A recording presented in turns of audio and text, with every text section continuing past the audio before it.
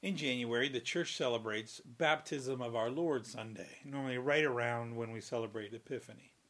We remember that Jesus was baptized. So today I just want to reflect for a couple minutes about the meaning of baptism. Now, there's actually no baptism in the Old Testament, something that comes along in the New Testament. But it does replace several things that happen in the Old Testament. Number one is the idea of ceremonial washing, that Jews would wash their hands before they enter the temple, before they eat. Remember, Jesus washes his disciples' feet. That washing was important, and around Israel you can still find mikveot, or these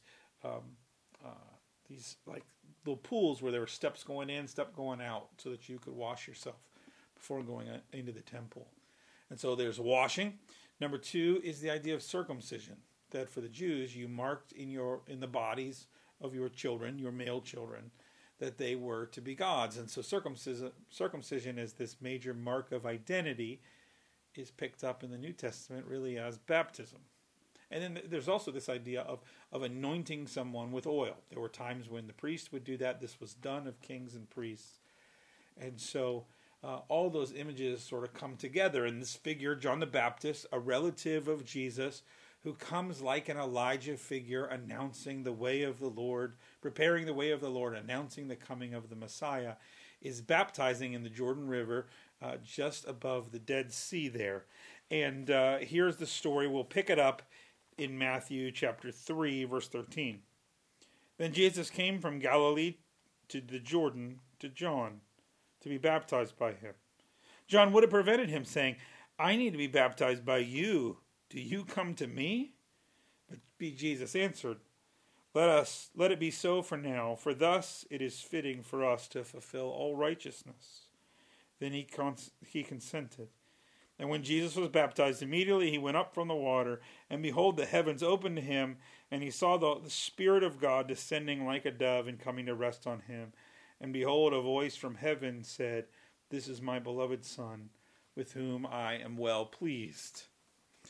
So, number of quick things to point out. One, John is baptizing. Again, something we don't see in the Old Testament, but he has his own practice. And his baptism is a baptism of repentance. Okay, you're dying to your old way and you're moving on to something else. Repentance isn't saying, I'm sorry. Repenting is relenting.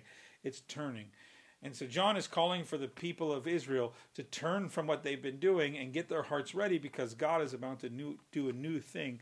The Messiah is coming.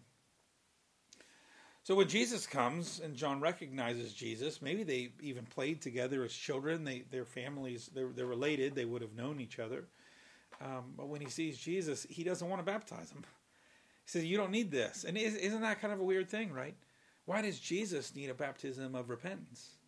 If he is without sin, he doesn't need to repent. But Jesus says, let it be so now, for thus it is fitting for us to fulfill all righteousness. And so in some ways Jesus is doing it as an example for us, but also I think Jesus is trying to live out the whole thing, the whole life, the whole Christian life for us.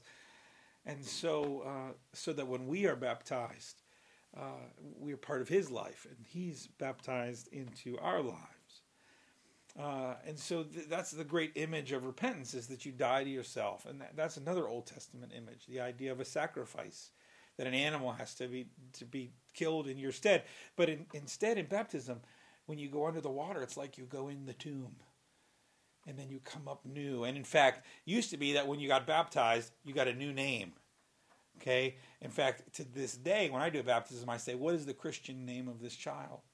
Because some people would actually change their name at their baptism because they were becoming a new person. They were dying to the old self and becoming new. Jesus doesn't need to do that, but he does that so that we in Christ can do that with him. Now, we as good Presbyterians don't dunk people. We actually can. We could go to a pool or river. We're allowed to do that. But we like things clean and in order as Presbyterians, so we often sprinkle. But again, if you understand this idea of ceremonial washing, you understand anointing heads with oil, it makes sense that we can also anoint like that. So Jesus does this, and then we get this amazing moment of the Trinity. That there Jesus is in the water, then the heavens open, and it's this text says the Spirit of God descends like a dove. So it's not a dove. It's like a dove. Important distinction. Okay? The authors of the Gospels are trying to make sense of what they see, and they just say, it's like a dove. So we have the Spirit, we have Jesus in the water, and then we have this voice from heaven confirming that he is his beloved Son. And so we clearly have a Father, Son, Holy Spirit. Now there's all kinds of other passages in which I and the Father are one. If you've seen me, you've seen the Father. I will send my Spirit. But this is the one place where we really clearly see as three distinct persons, the Father, the Son, and the Holy Spirit. Now, to our knowledge, Jesus never baptized. Jesus, in all the Gospels, he never baptizes anybody. But his disciples do. They do at Pentecost. They must have seen this as important because of Jesus and because of John. And so, since the early Christians, baptism was important. It was a symbol of coming to new life. And just like circumcision could be done on children, the early church did that to children too. They baptized them, saying this child is going to grow up to follow Jesus. And so I hope this week you think about your baptism. I try to remember my baptism. I have recorded in my phone the day of my baptism, and I think about it as my spiritual birthday. And I even have my kids' baptismal dates in my calendar so that every year I can say, hey, it's your birthday. They'll say, no, it's not. But I say, yes, it's your spiritual birthday. This day, and so I would ask you, do you know your spiritual birthday? What day were you baptized on? Have you ever thought about celebrating it as a spiritual birthday? And if you're blessed enough to still have your parents around, ask them to tell you the story of your baptism. Because everybody has two birth stories.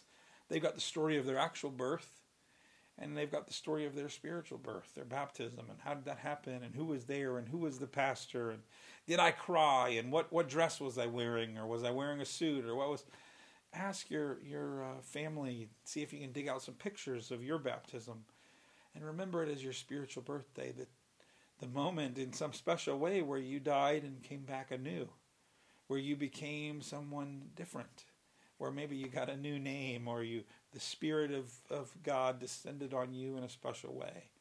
Remember that and celebrate it.